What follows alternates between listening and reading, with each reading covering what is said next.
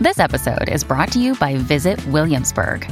In Williamsburg, Virginia, there's never too much of a good thing. Whether you're a foodie, a golfer, a history buff, a shopaholic, an outdoor enthusiast, or a thrill seeker, you'll find what you came for here and more.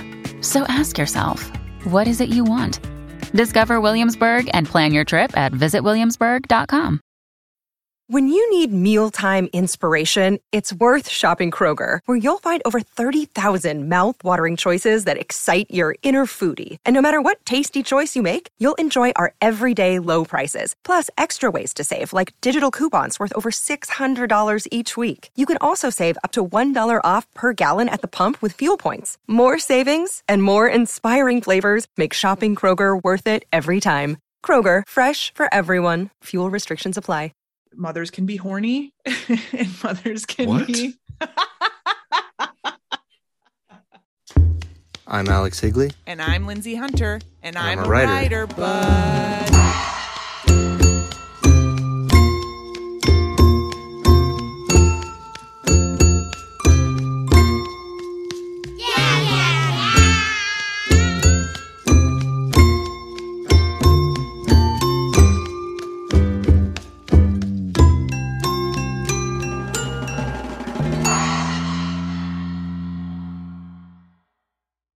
Welcome to I'm a Writer, but today we have Jasmine Chan. Jasmine Chan's short stories have appeared in Tin House and Epic.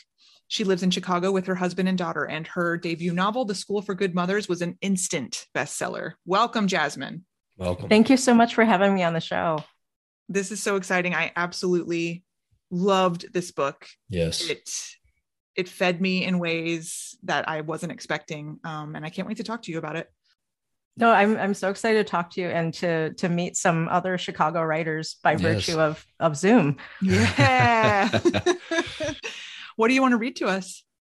I'm going to read from the middle of chapter 1. So The School for Good Mothers is about a Chinese American single mom named Frida Liu who loses custody of her toddler daughter after having one very bad day and then gets sent to a government-run reform school where she's re-educated with other mothers who've transgressed in order to get her daughter back. So it is as lighthearted as it sounds. And I'm going to read 2 pages from chapter 1. That's after Frida has had Harriet taken away and she's gone back to her house after having her very bad day. Tonight, again, Frida can't sleep. She needs to tell the family court judge that Harriet was not abused, was not neglected, that her mother just had one very bad day. She needs to ask the judge if he's ever had a bad day. On her bad day, she needed to get out of the house of her mind, trapped in the house of her body, trapped in the house where Harriet sat in her extra saucer with a dish of animal crackers. Gus used to explain the whole world that way. The mind as a house, living in the house of the body, living in the house of a house, living in the larger house of the town, in the larger house of the state, in the houses of America and society and the universe. He said these houses fit inside one another like the Russian nesting dolls they bought for Harriet. What she can't explain, what she doesn't want to admit, what she's not sure she remembers correctly, how she felt a sudden pleasure when she shut the door and got in the car that took her away from her mind and body and house and child. She hurried away when Harriet wasn't looking. She wonders now if that wasn't like shooting someone in the back, the least fair thing she's ever done. She bought an iced latte at the coffee shop down the block, then walked to her car. She swore she'd come home right away.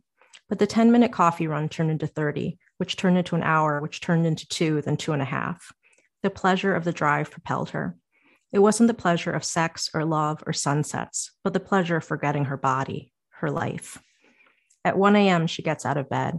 She hasn't cleaned in 3 weeks. Can't believe the police saw her house this way. She picks up Harriet's toys, empties the recycling, vacuums her rugs, starts a load of laundry, cleans the soiled extra saucer, ashamed she didn't clean it earlier. She cleans until 5, becoming lightheaded from the disinfectants and bleach. The sinks are scrubbed. The tub is scrubbed. The hardwood floors are mopped. The police aren't here to notice her clean stovetop. They can't see that her toilet bowl is pristine, that Harriet's clothes have been folded and put away, that the half-empty takeout containers have been discarded, that there's no longer dust on every surface.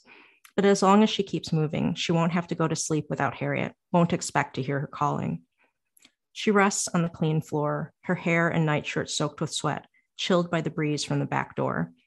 Usually, if she can't sleep and Harriet is here, she retrieves Harriet from her crib and holds her while Harriet sleeps on her shoulder. Her sweet girl. She misses her daughter's weight and warmth. Thank you.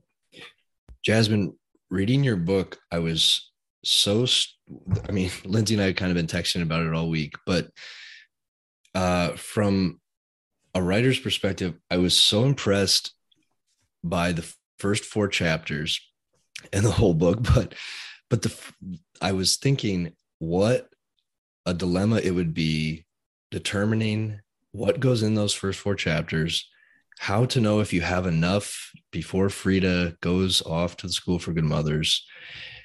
It seems like the entire success of the book kind of hinges on those first 4 chapters working perfectly. And I wanted to know if that was something that you had kind of early, or if those first 4 were something that took a ton of work to get just right. Well, thank you for the best compliment ever. I really appreciate it. The first 4 chapters definitely got worked on in a really different way. I will say I wrote the whole draft before I started revising, and I, like a maniac who didn't know how to write a novel after working on only short stories, I wrote my whole first draft longhand then would type up the batches of pages. And then I didn't actually look at anything until I got to the last scene. So that took like a year and a half. And so probably hundreds of pages were thrown out from chapters 1 through 4. Wow. I definitely wrote a lot of extra stuff, especially between like Frida and Gus and Susanna, and other scenes with Will, other scenes with the social worker. I think it was taking me a while to learn the rule that if you have characters in a pattern, you only need to have them do that thing once rather than doing it 26 times.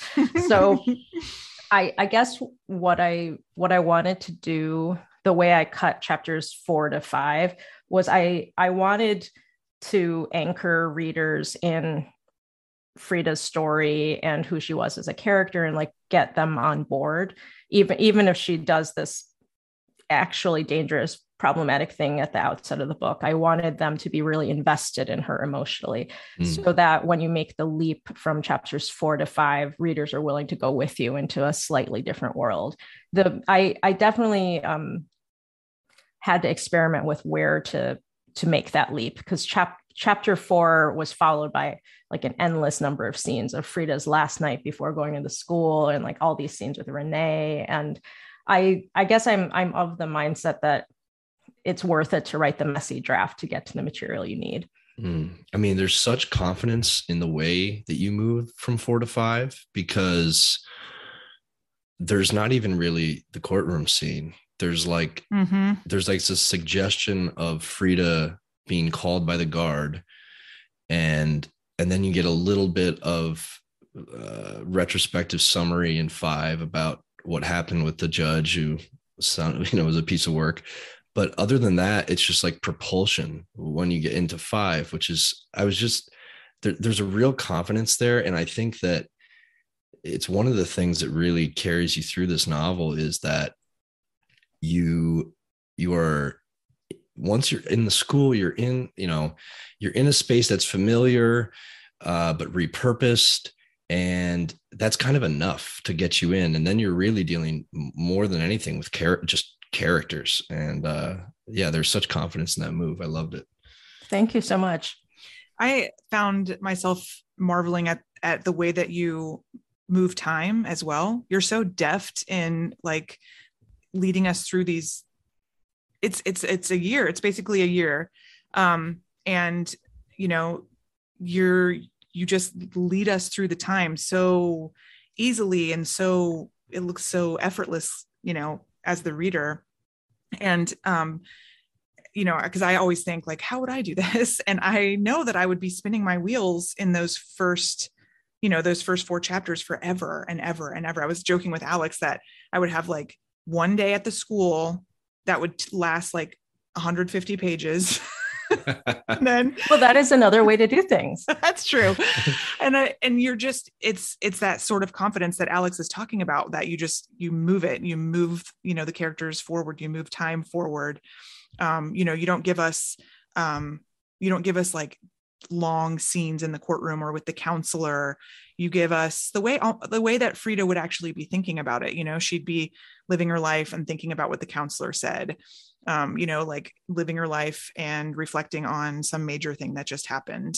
Is that something that you've always been good at? I mean, teach us your ways. Oh, I love that you think I was good at it, when a lot of it, truthfully, was a problem solving strategy rather than an intention, because I just wrote tons of garbage and then had to get the good material out, but then I had to try to construct it into scenes that would serve multiple purposes, not just the present scene, but also to fold in information. I think I'm always trying to resist info dumps in fiction, where you're just spelling everything out for the reader. I really like giving the reader some space to imagine the scene or the characters or the history and the feeling. And with the world building in the book, I definitely just wanted to give a tantalizing hint and then let the reader imagine the rest. So that's why there's a little bit of setting, but it's not on and on.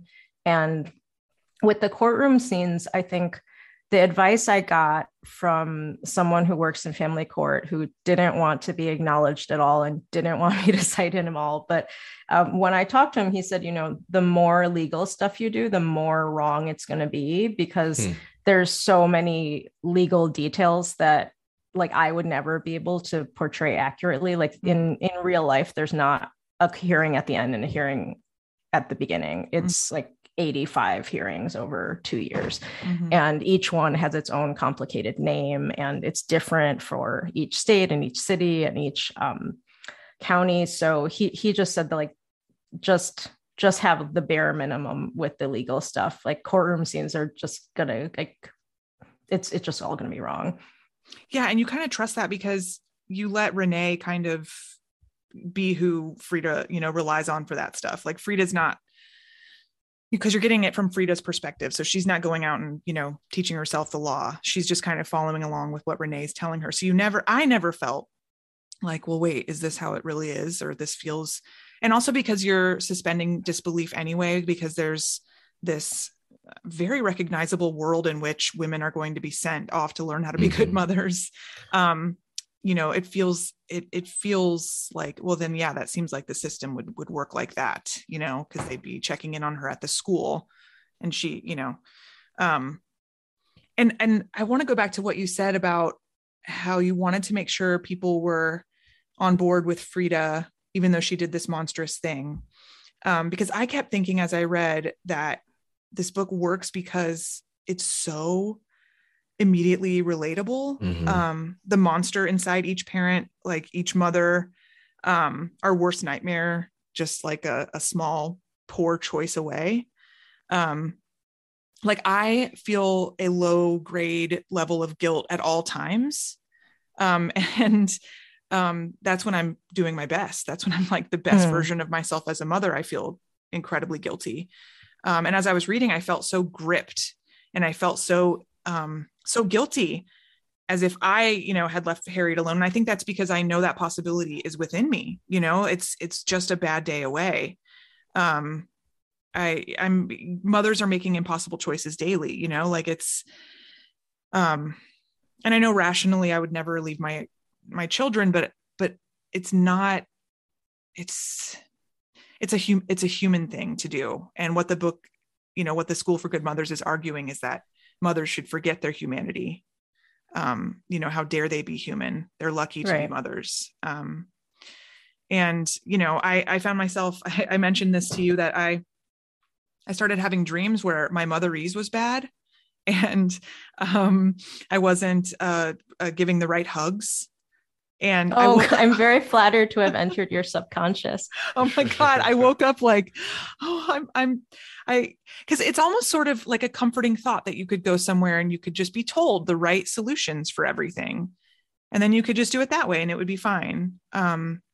but it's so sinister to think that way. They strip the person from the mother. And to me, that's the best. That's the meat of a mother. I don't know. I'm rambling. I don't have a question, more of a thought here. No, I love these thoughts that, this is reminding me, my husband was, I don't remember it so clearly because my book was edited during the pandemic. And so I know that it got done because clearly it's been published, but the process of it is a bit blurry because that was such a stressful time. But my husband remembers that when I was editing, every pass, when I got to chapter 17 and 18, I just kind of stopped sleeping and got really grouchy. Wow. and was just very in it in a way that like made me, I think, pretty difficult to be around. It definitely gets at you. I mean, it's right down to the fact that the school for good fathers is so much less severe. The expectations on the fathers are so much lighter than they are on the mothers. And I don't know, it was brutal. Jasmine, did you always know that what Frida would be going away for, I guess, is leaving Harriet for a few hours? Or did you have to kind of modulate what she actually did to walk that fine line between still being wholly sympathetic to the reader, but also enough of a strike where it seemed plausible that she would have to go to this school? Well, technically we were working with both. So I will say first that I'm not someone who reads for sympathetic characters. And like, it's something that I tend not to think about at all, much to the chagrin of my editors. But there were two threads of inspiration. So the project started, and I started what became the blueprint from the novel was this very dense short story that I started in 2014. And at the time I was in my mid-30s, and it was time to make a decision for me and my partner about whether or not we were going to have a baby one day or choose a different path and just be artists and have a very nice life. So that decision was really weighing on me. So I was really thinking a lot about motherhood and ruminating and stressing out. And part of what my anxiety led to was this book. And the other big inspiration was a New Yorker article that came out in late 2013 by the journalist Rachel Aviv, whose work I'm obsessed with. And it's called Where Is Your Mother? And that's about a single mom who left her toddler son at home for a stretch of time. And after that one day, never got him back. Oh. And something about that story just stayed with me. I didn't take notes on it. I didn't think, oh, this will spark the creation of my first long project. It was more that I was just so angry on that mother's behalf. And I couldn't believe that she wasn't given a second chance when clearly she was trying so hard to do everything right. And I think part of my anger was that she was an immigrant and also a non-native English speaker, and she wanted her son to be in an Arabic speaking household. So it wasn't just that her child was being raised by foster parents and like she didn't know who these people were and where they lived or anything about his new life, but it also felt like they were erasing his ethnic identity. So those things really stuck in my mind, and I think also fed into the start of this project. So I knew that I was going to write about a mom who left her child at home, but the length of time that she left her child at home and the reasons for that terrible mistake definitely got worked out over time. Mm. In my original version, Frida was more in a fugue state and just really lost it and decided to walk out the door and lost track of time. And in the version that we worked on, that I worked on with my original editor, Dawn Davis, we put a lot more emphasis on the pressure she was under at work.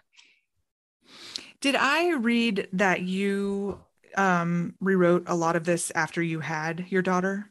Oh, I had to rewrite the whole thing. It's very daunting to have written a book about motherhood before having a child and then realize, oh, I got like 5/6 of this wrong. So, oh my God. So what changed?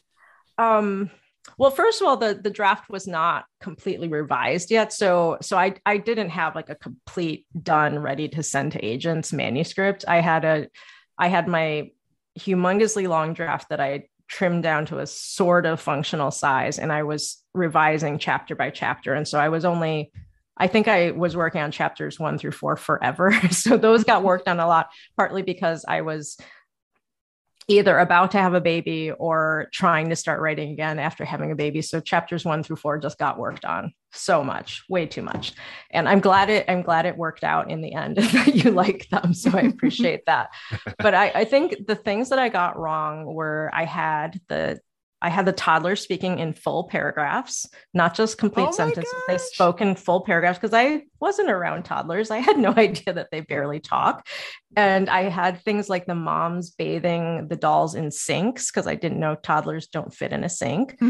And I had the moms like doing even crazier stuff. Like I had them running through actual burning buildings and doing like extra crazy gauntlets. Like there were just so many gauntlets. I think that must have captured the feeling that I was having at the time. But there were just a lot of obstacle courses and a lot of gauntlets. And then I simplified a lot of the lessons. And also I wrote in stuff from my daughter's infancy and toddlerhood. Like I didn't realize how much of my energy, my emotional energy would be spent dealing with food being dropped on the floor and the kind of ordeal after each meal. And so that got written to the book. And also just the process. I wrote stuff like how hard it is to get a child out the door. Like, I don't think I understood that before having a child. Mm-hmm. Oh my God, that is a daily struggle with me. And like my kids, not to go off topic, but I'm noticing that like it's time to get out of the car because we're at our destination, but all 3 of them have to do some sort of bit before they'll move out of their seat. So like my 9-year-old's got some sort of like, inappropriate sarcasm, probably about a body part or something. and then, we have to explain it to my 6-year-old who then wants to riff off of that. And then my 3-year-old's in this phase right now where she processes everything through her imaginary toy Woofy. And so she'll be like, Mom, Woofy told a joke about his penis. And then his mom was like, and it's like, I'm sitting in the freaking parking lot ready to go. And my children are not getting out of the car. Anyway, I totally relate to that. I have only one child, and I know she's desperate for a sibling, and I've just tried to explain to her that I'm just too old. Like I can't produce a sibling at this point because I'm 43 and going on 44 this summer, and so like that moment has passed. And so during the pandemic, she started saying things like, I want a real brother, I want a real sister, because she has like a lot of imaginary siblings. Yes, but I think I didn't understand the daily battles over stuff like drinking water, or putting shoes on. Mm-hmm. Because I mean, those are things that you don't experience as a babysitter. Right. Yes. No. And it's all about picking your battles, right? Like I want to wear my Crocs in winter. And it's like, yep, cool. Will that get you to the car? Fine. You'll just learn the hard way that you are going to be too cold. One thing that I do that apparently is you're not supposed to do is I totally bribe her with candy. Oh, please. Bribes have saved me away, right? So many times. But I feel like I bought that book, like How to Talk So Your Kids Will Listen. And I bought both the little kid and the big kid versions. And I bought those at the start of the pandemic, and I still haven't read them yet. You never will. You'll put those in the little library in the next year or so, and you'll feel so much lighter. Yes, because we don't need that hanging over our heads. Okay. There's enough already. I think, the funny thing is I only bought them because Lydia Kiesling recommended it in the New York Times. And I thought, well, I really respect her as a novelist. I'm going to buy these books, but then I still have, I've even emailed her saying like, I want to read the books that you recommended, but I still haven't read them. Lydia, why haven't you summarized them for her yet? Come on. No, Lydia Kiesling is like one of my favorite parents to follow on social media. Oh, she's great. Yeah. She's so awesome and relatable. I remember her talking about that book. For a while, I was following this woman, Amy McCready, and I still get emails from her. And it was about like not yelling, not getting to the point where you have to yell. I guess it's kind of the same situation, like getting your kids to listen. And I took like a webinar on it and everything. But then, we're tired. Yes. Good for you for taking a webinar. I have not taken, I mean, clearly I haven't even opened these books that I bought, so I haven't gotten to the webinar stage, but I do try to get a lot of parenting tips from Lydia's Twitter. Yeah, she's awesome. She had a tweet recently about gentle parenting that was hilarious. Oh, where they ended up standing in a ditch. It was something about like, she sees these people that clearly learned about gentle parenting from like TikTok. And she's like, their child could be in the polar bear enclosure and they'd be like, no, thank you. No, thank you. Oh God. Which reminds me that the techniques that the instructors are teaching in the School for Good Mothers are such, like they would be very different if it was 30 years ago. Right. And they're going to be different, and it would be very different if it was like 30 years in the future. Right. Like they have this almost like a Montessori type, very boundary focused, approach in the School for Good Mothers. Right. Even as they encourage the mothers to be boundaryless in certain ways.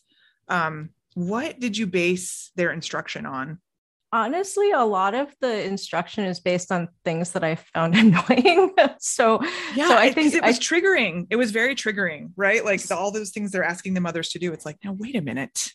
So I came up with the curriculum years before actually being a mom myself. So the types of lessons actually stayed from that first draft, partly because once I developed how the plot points, like what was happening with Frida and the other characters, would fit in with the lessons, I found it completely impossible to break that apart and redo it. So once I developed that initial foundation, I stuck with it. But the things that changed were the lessons themselves. And so after being immersed in the very progressive, very involved West Philly parenting scene, I definitely wrote some of my observations of gentle parenting and like into a satire of gentle parenting, partly because I it's not in me to do that, and I think it's part of a larger parenting culture that really bothers me, that there's this one perfect way to do things. So my invention is to combine that with Child Protective Services into this kind of Orwellian nightmare. Brilliant. Yeah, it's that sort of erasure of personhood that I was trying to get at earlier, like, God, I think, was it Jessica Gross just wrote about gentle parenting? I'll have to go back and look, but, where, like you need your kid to put their shoes on, you need your kid to get the freak out of the car, and you can't just be like, get out of the car. You have to be like, I see that you don't want to be out of the car right now. Can we talk about that?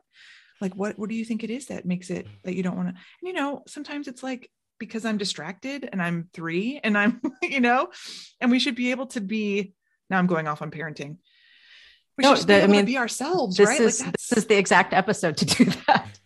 Yeah. I mean, like, why can't we just be ourselves and approach it as ourselves, but, in a way that ourselves would speak to a 9-year-old or a 6-year-old or a 3-year-old, it's so much pressure. It's so much, like forethought in every moment. And I don't feel capable of that. Yeah. In some ways I just want to have my shortcomings and just say like, well, sorry, I'm an idiot.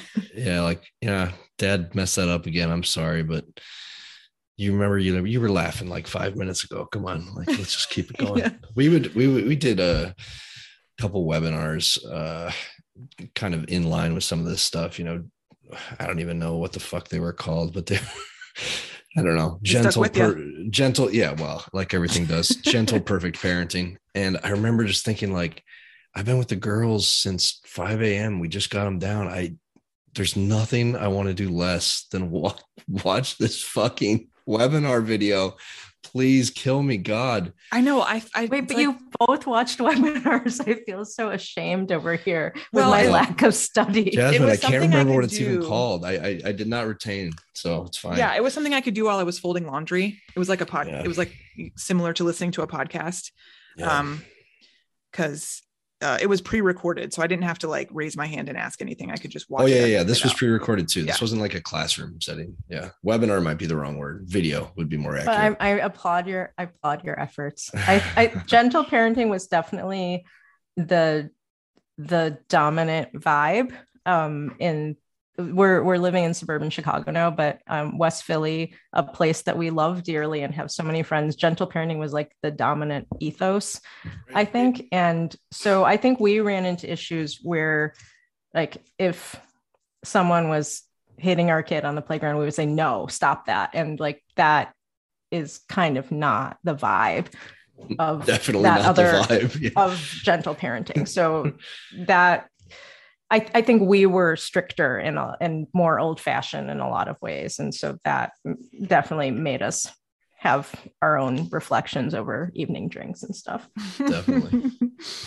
Yeah. I mean, I don't want to go back to this, but I can remember like growing up in my neighborhood, you'd get yelled at by any mom.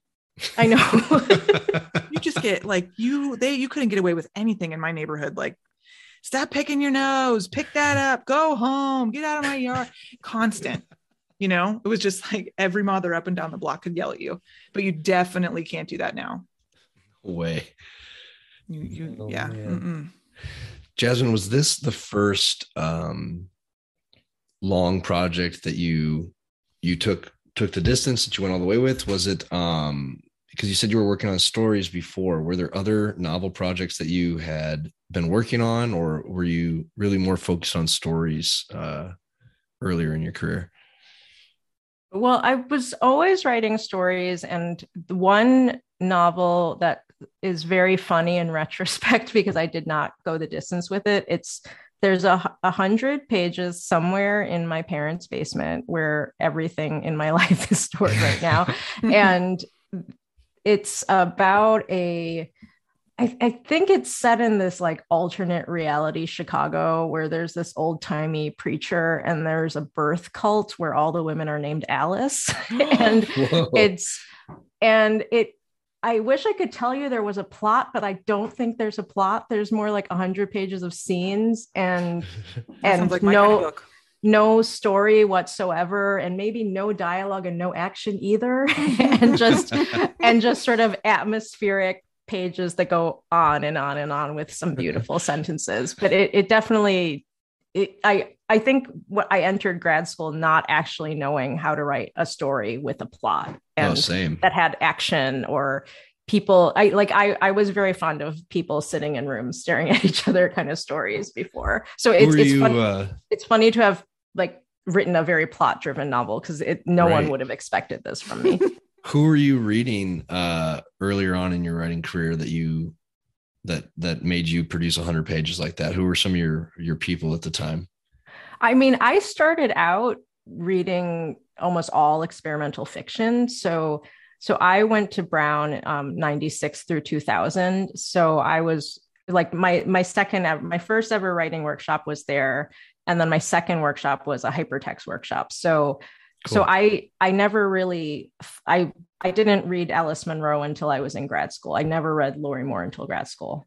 And I didn't read Chekhov or any of the greats or like the classic short story greats until grad school. So I started out reading Carol Maso and Robert Coover and like that's where I began. So I think what was exciting about beginning in the more experimental fiction camp is that I felt like I could do anything. Right. And I didn't feel like I was breaking rules because I just felt like everything was possible. I feel like that's such a great way to start out.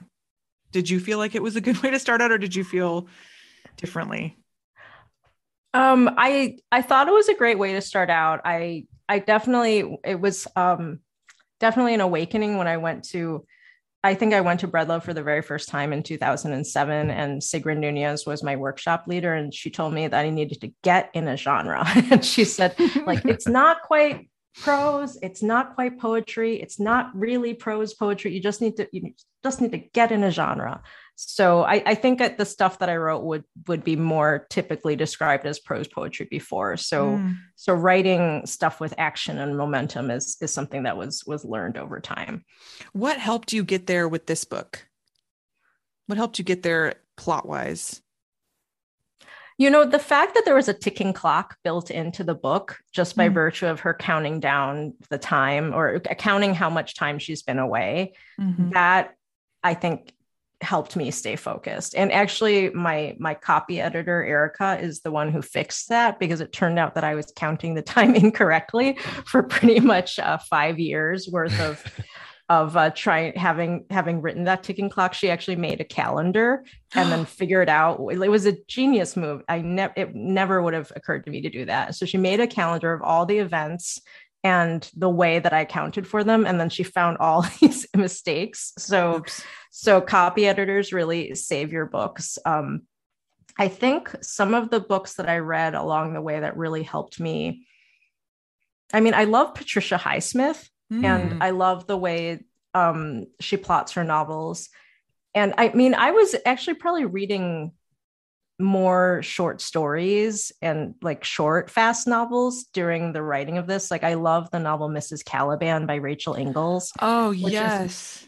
Which is a quite plot-driven book, but it's very slim and sleek and fast, but it folds a lot of life into it. And I love the short story writer Dorothy Noers, and I was reading a lot of her stories in the collection Karate Chop. I kind of want to talk about one of the things I love the most as I was reading this book is how dark you let Frida go. And one of my favorite parts, and Alex and I were talking about this earlier this week, was the juxtaposition of the sex scene with Will and her C-section, her thinking about her C-section. Oh, I'm so glad you liked that. That was really unreal. That was really crazy to write. I really want to hear about all of that. I had 2 C-sections, and one of the things I love to like obsess over is how mothers endure things like that, pain, and how they find their way through it. And I just want to hear how you wrote that scene. I think that was another scene where it was trying to fold in information without it being like, and then here's how her birth went. I'm really not into the moments where you do a flashback and then it's just like, here's the info you need to know to understand this key emotional moment. I don't have an example to draw on because I don't necessarily think like anyone should take down another writer's novels, because all novels are so hard to finish and publish. Yeah, but I like, that's a move that I try to avoid, the whole like, here's the nugget that you need. So I was trying to build that into the scene, but with a scene that was about something else. But it's certainly, the C-section part of it was definitely like based on my own experience with like having an unplanned C-section. And I'd been in labor for 32 hours, which began on New Year's Eve and a New Year's Eve dinner. So it was a very dramatic start to my year. And it was just so crazy because I'd been up for so long, and then you're wheeled through the hospital like an episode of ER, except it's you that's being wheeled. God. And so you're awake for the whole thing, which is so crazy. But I mean, we were in the hospital for probably like 6 days total in this little room. And so at some point, so my husband came and went sometimes, but he was stuck sleeping on, they give the partners this thing that is not a bed. It's like a chaise / Yeah. So it's something that a person can sleep on, but not get any sleep. So he was not getting any sleep either. And then people were coming in to like poke at me every half hour, it felt like. And so it very much felt like being trapped in this nightmare. And so he, at some point near the end of the week, he said, this really sucks, but this is great for your novel. so we were definitely gathering material all the time, but I think I wanted to build in Frida's backstory without it having it be like a plop of black backstory. So I think that's part of where the scene came from. But I think I think what's been challenging in talking about the book is that a lot of the way I approach writing is just by instinct. And so to go back and try to explain a logic to it has been a little bit false, because I tend not to think about intention or theme or strategies at all when I write. I'm just trying to sort of push away all those thoughts and just go with the feeling and then figure out the reasons for it later. I love that. I think that's, I'm so glad that you said that, because I feel like that some of the most raw, powerful moments can come from your instinct or from your subconscious, just trusting, that you're almost like that your body knows what story that you're trying to tell. And can mine, for what goes where. I love that. It's kind of like how an artist would work, right? Well, it's definitely been a bit of a conundrum for my agent and editors when I'm like, I don't think about theme. I actually don't know what the themes are here. So that has proven a little bit tricky, but luckily I have a lot of expert guides who can help me articulate these things, even if my explanation is usually it's what I wanted to talk about or something like that. I relate to that big time. I totally respect that. And that makes a lot of sense to me. It's kind of like that David Lynch quote where he says, you make a movie and you put it out and people want you to talk about it. And it's like, no, the movie is the talking. Right. Yeah. The book contains all the things that I wanted to say. And so I've been doing my best to craft some kind of logical narrative around it, but it's more that I tried out a lot of different ideas and I pruned away the bad ones. I love that, because it can feel so strange to have to articulate those things, right? That you're not ever articulating to yourself as you write. I tried with Eat Only When You're Hungry. I tried to keep a daily diary so that I could remember, because I remember with Ugly Girls, my first novel, being asked these questions and being like, I don't know, and I was like, well, maybe I'm not doing this right. Maybe I'm supposed to remember. So I will start keeping a daily journal as I write Eat Only When You're Hungry. And I never looked at it again. Oh, okay. So it didn't feed your pre-pub essays and stuff like that? No, I never looked at it again. It's on like 3 laptops ago. So I don't even have it anymore. Oh, well. What's it been like to be a bestseller? Oh, thank you for the most flattering question ever. It's thrilling in so many ways. I think what made all the events in January very surreal is that it was during a time of like total isolation. So I think I understand that it has happened, but because we weren't actually seeing anyone, there was a certain degree to which I'm like, did I imagine that? Clearly it's on the internet, so I think it happened. But my editor, Mary Sue Rucci, was saying like, okay, you and my husband's name is Adam. And she's like, you and Adam have to go out and celebrate now. I'm like, okay, we're going to go sit in the living room and drink Prosecco in a different room. But because it was the second week of January. And so we were just like in total lockdown then. And so I think the thing that's really exciting now that there's been a little bit more time to process it is that I wrote the weird book that I wanted to write, and it is not super easy to say what it's about or to explain like its marketability. And the fact that like a pretty weird, out there, dark book found an audience is a very lucky thing. And I hope that in over time, I mean, I know the publishing industry always needs comps and we all need comps to sell our work. I hope that it makes it possible for other writers of color, especially other Asian writers, to write their weird books too. I love that. Yeah. I kept thinking of, speaking of comps, I kept thinking of Sue Miller's The Good Mother. Oh, I read that based on, I think Sam Chang at Breadloaf told me about that book. And so I read it years ago. That book is very out there too. Yes. And dark and, just like quite honest about, these emotions that mothers have, and it's okay for us to have these emotions, and mothers can be horny and mothers can be mothers can be wrong. We can make mistakes. I really hope that it becomes a comp for a future book as well.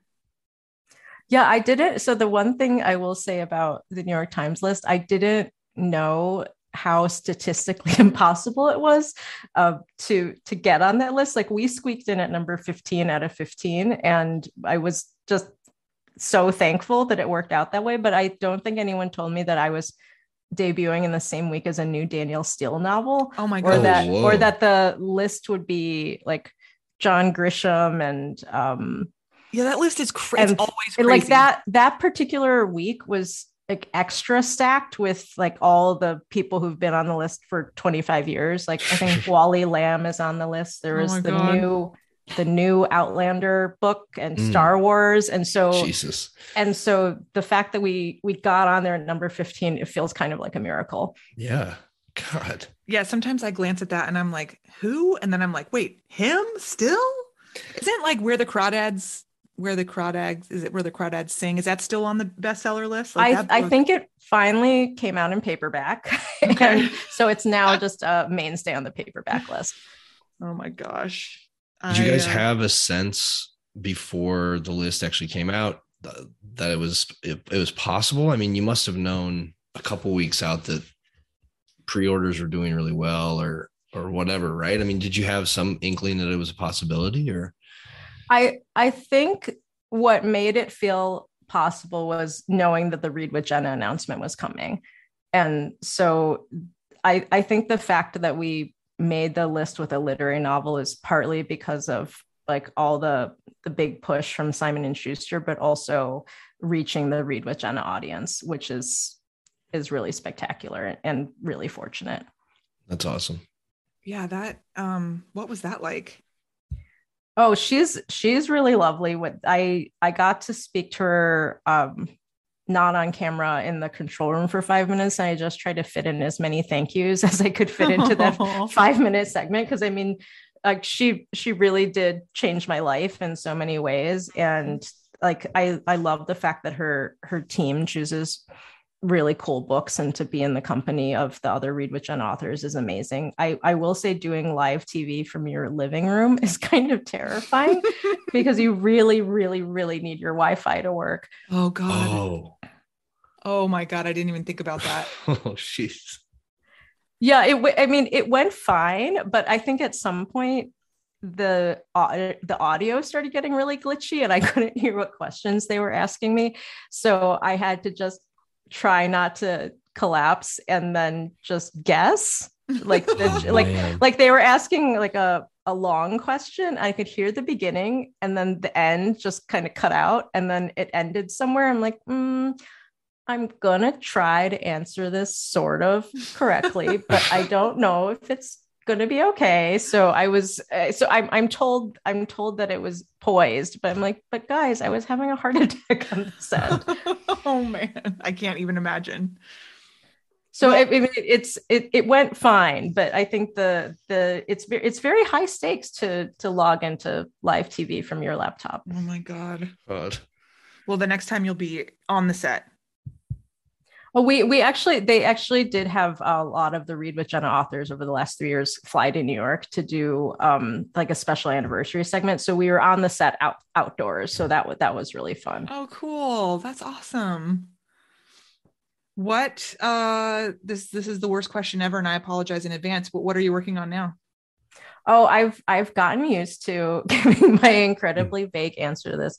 So honestly, I'm working on book promo right now, and I'm trying to just enjoy this moment and this aspect of the job, which is, I mean, something that I've been working toward all my life. And so I have not started working on new fiction just yet, but I think the thing that I'm trying to figure out for the year ahead is how to do the online duties while still having my secret writing world. And I mean, I definitely have really appreciated connecting with everyone on Twitter and Instagram, but I think my brain is a little bit broken from using social media because I didn't have You're any. Doing it right. Well, I thank you. I'm glad it's been fruitful in some ways, but I think I didn't have a public social media account at all before selling my book. So I wrote, I mean, I have a like private Instagram, but I wasn't on Twitter at all before 2019. And so I had my own way of doing things before was in charge of like posting a certain amount and like getting info out there. So I think in the coming months, I need to figure out how to dial that back while still like actually sharing information. Can you talk a little bit about like what you mean when you say your brain has been broken? Like, how does that feel? I could talk to you for like 5 hours about that. The funny thing about Twitter is that the way I used to use Twitter, because I don't actually understand how to use it, I used to just log in for like 10 minutes each night. Mm-hmm. And I would post the thing I need to post and then like actually log out. And so I hardly ever saw Twitter. I never knew what anyone was talking about. So like book Twitter stuff, subtweets, don't understand any of it. And so because of that, no one ever saw my tweets because it turns out that you actually have to be logged in for the algorithm to like put your stuff onto other people's feeds. Because when I was just logging in for 10 minutes, like I think only my agent ever saw my tweets. But then if I stayed logged in, like hundreds of people would see each thing. What? So, that's crazy. I didn't know that. Well, this is not scientific. It could also be that like, oh, your book came out and more people saw your tweets then, or like there could be like a lot of other factors, but I definitely feel like it's something that rewards your participation in it. And the fact that I don't tweet very much and it's nothing I post is like very fun or witty, I think is partly why like I can't really figure out how to make it work. But Twitter has definitely like broken my concentration in a lot of ways. Mm-hmm. I mean, it's not like I'm even participating much in it, but I think having it open on my phone and knowing that there's always more information there. Like, even if the New York Times has not refreshed all their content, Twitter has. So I think that's going to require some like brain cleansing. I mean, Instagram has always felt like a little more lighthearted to me because I mean, I like taking pictures. I like taking pictures of my plants and I like looking at other people's plants and their beautiful homes and stuff. But I think Twitter has felt definitely a little bit more anxiety inducing. Mm-hmm. What do you guys think about the internet breaking your brain? Oh, man. I think I took a long break. I don't know, like a year and a half from Twitter. And I only got back on because Alex and I were starting this podcast and it was fine. Like I was disgusted because of how Donald Trump was like thriving and flourishing on Twitter. And I was sick of kind of being part of the problem. And so one day I just left, I deleted my account and was like, that's it. But they give you a certain amount of time to come back. And I got back under the wire, but the whole time I was off, there's always this underlying fear of like, well, I'm going to be out of the loop. I'm going to be out of the loop, right? Like I'm not going to be part of everything, but it's not true. Like you'll still be in the loop. In the loops that you want to be in. I'm on there every day and I'm not in any loops. I never have any idea what anyone's talking about. Yeah. Yeah. You just need like one person who knows that you can always reach out to. There's a couple people where when I have no idea, I'm like, okay, I have to ask so-and-so. They'll definitely know. So I am a total dinosaur with technology. So I wrote about robots, but I just don't know how to use Twitter or Google Docs, or have never used Siri. Like I just don't understand most machines. But want to give you an example of how I use Twitter. The award-winning poet Keith S. Wilson, who was my tech consultant for the novel and helped me with developing so many ideas. So he would tweet something, and then instead of replying to that tweet, I would text him. and so he found that very cute and old fashioned, like a grandma uses Twitter. I think that's the right way to go. Well, I can't thank you enough for coming on. I absolutely love this book. It was so fun to read, so dark in all the right ways. And I'm so excited for you. I'm so glad that it's reaching such a wide audience because it really deserves it. Thank you so much.